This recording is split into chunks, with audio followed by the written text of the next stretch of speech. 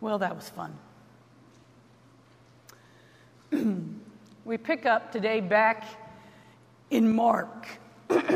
We have not seen Mark since early in the winter, but we're back now, and all summer long we'll have Mark, except when Jesus is the bread of life in the midst of John there for a while.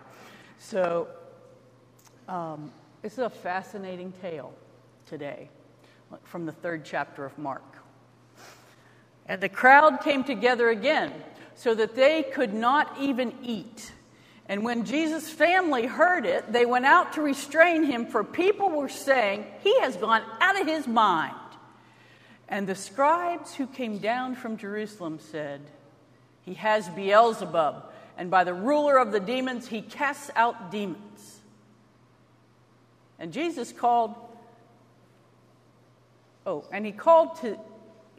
to him and spoke to them in parables. "How can Satan cast out Satan? If a kingdom is divided against itself, that kingdom cannot stand. If a house is divided against itself, that house will not be able to stand. If Satan has risen up against himself and is divided, he cannot stand, but his end has come. But no one can enter the strong man's house and plunder his property without first tying up the strong man. Then indeed the house can be plundered. Truly I tell you, people will be forgiven for their sins and whatever blasphemies they utter. But whoever blasphemes against the Holy Spirit can never have forgiveness, but is guilty of eternal sin. For they had said, 'He has an unclean spirit.' Then his mother and his brothers came, and standing outside, they sent to him and called him.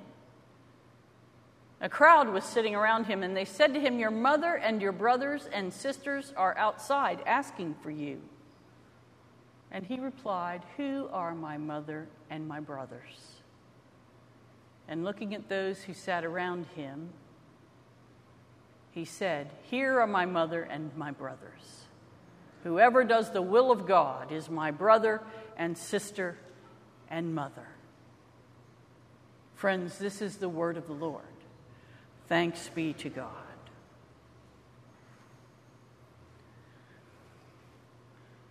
I'd like to begin this morning by talking with the older adults in the room. I'm not going to identify you. You know who you are. And I wonder if any of you have ever had conversations with your adult children where they say things to you like,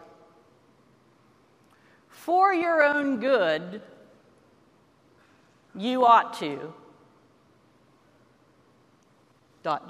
fill in the blank. For your own good, Mom, you ought to get one of those Lifeline buttons. For your own good, you ought to think about going to live at Elmhurst." Or the one that kills all of us, "For your own good, shouldn't you really give up your car keys?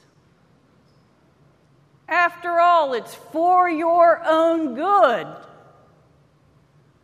I'm seeing grins. Some of you have had these conversations, I can tell.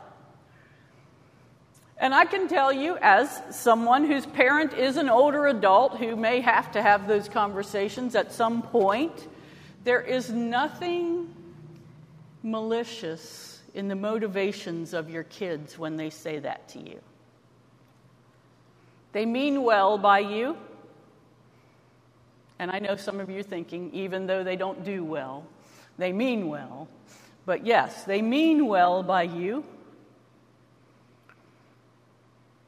Just as Jesus' family, in all likelihood, meant well by him when they came to get him and take him back home.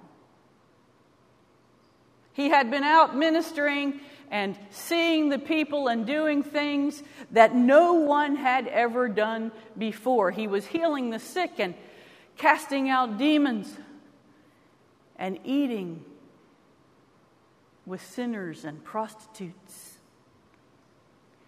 And they thought he was nuts.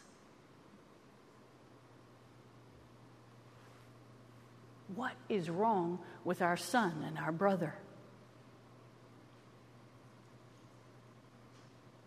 Now, some speculate that the reason the family went to get him was a noble gesture. They just wanted to preserve their family name. Honor is everything in Middle Eastern culture. And he was sort of an embarrassment, you know. People were calling him crazy.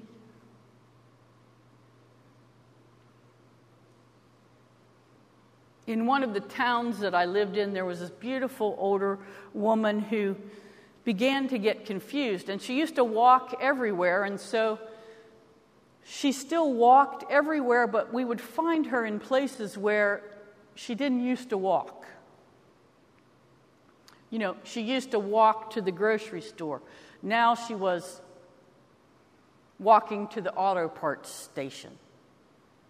She didn't have a car, so she didn't need to be at the auto parts station, but that's where she was going. And one day, she ended up in the store, and she couldn't tell people what her name was or why she'd come there or what she was doing. And her family, who had all grown up in that town, by that point had moved away, but they came and got her. And took her with them to where they lived, out of our little town.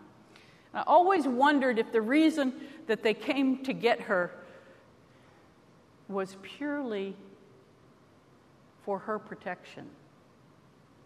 Because the way they talked about her was she was an embarrassment to our family. It had gotten around town that she didn't know who she was or where she was or what she was doing. And they didn't like it. So here we have Jesus, who people are thinking is nuts. The family comes perhaps out of honor for their good name, perhaps because he's simply an embarrassment. But regardless of that, they're essentially throwing an intervention for him. For his own good, of course. You know how that works.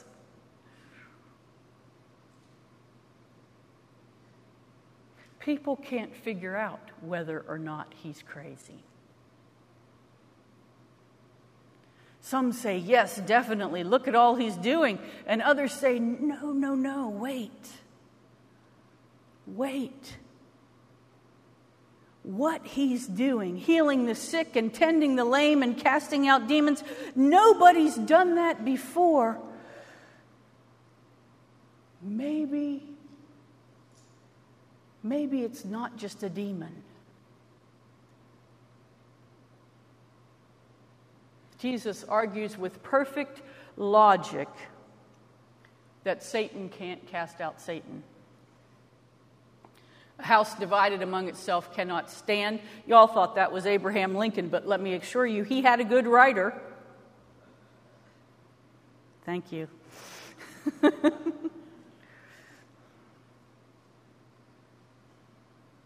Jesus isn't really worried about the enemy here. Jesus isn't really worried about anything. It's his family that's worried. They think he's crazy. They think he has Satan in him.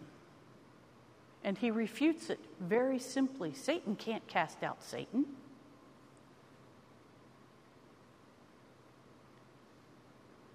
You know, a lot of the cool churches, and somebody corrected me the other day when I referred to the cool churches because they said, we're a cool church, aren't we? Okay, I don't know. We have air conditioning, so I guess in that regard, we're a cool church. But a lot of the cool churches worry a lot about the enemy. You hear sermons all the time from those folks. The enemy's coming to get you. You have a negative thought in your head. The enemy put that in your head. You're a little crazy. You have a demon. The enemy did all this. I just, personally, I can't go there. And maybe this is wrong for me to say to you. Maybe you should be praying against the enemy. That's what they'll tell you. But for me, I don't need to worry about what the enemy is doing. I'm worrying about what Jesus is doing. I believe that Jesus is my protector. Jesus is my Savior. Jesus is the one I love. Jesus is the focus of my life. And let me tell you this. I've read the book all the way to the end. And Jesus wins. So I'm not going to spend my time worrying about the enemy like some of my colleagues are. But Jesus makes it clear in his parable, he's not possessed. He's not crazy. He hadn't gone out of his mind. Get this, he hadn't gone out of his mind. He was blowing the mind of the people that he was talking to. He wasn't out of his mind. He was beyond our minds.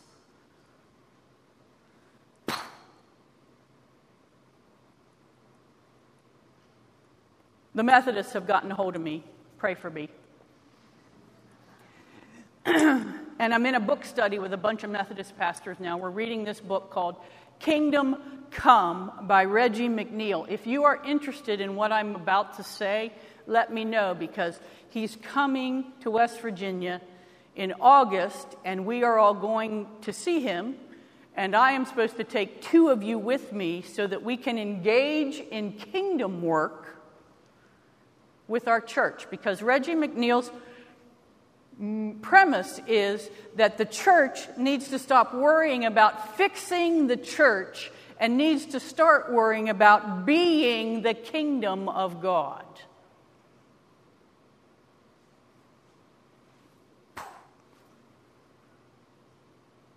See, his premise is the church is so worried about preserving itself that we have forgotten that our very purpose is to carry out the kingdom of God in the world. To say to people, this is what God intends for life, and we're going to help that happen. It's an interesting premise. It's a fascinating premise, and it's exactly what Jesus was doing here. Jesus was enacting the kingdom of God. And people didn't know what to do, because it was like nothing they had ever seen before.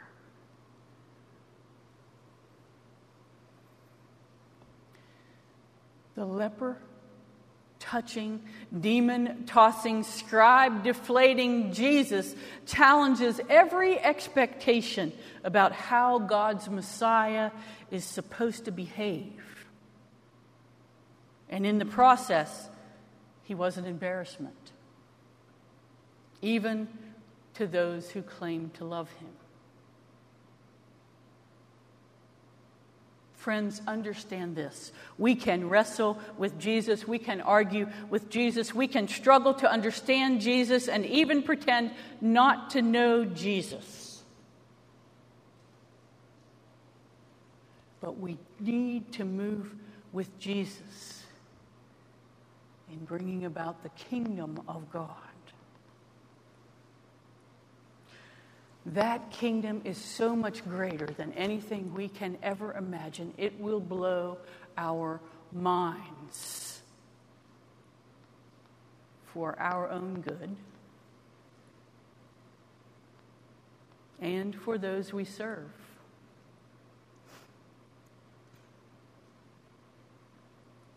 Debbie knows this about me. If I had my way here in this church, or in any other church for that matter, we'd only ever sing 3 hymns. Lift High the Cross, Amazing Grace, and There's a Wideness in God's Mercy. Those are my favorites. We could do those every week for the next, 150 years maybe. How long am I going to live? There's a Wideness in God's Mercy is a marvelous song. And even I, as much as I loved it, had overlooked the 3rd verse of that song, which says this: but we make God's love too narrow. by false limits of our own. And we magnify his strictness with a zeal he will not own.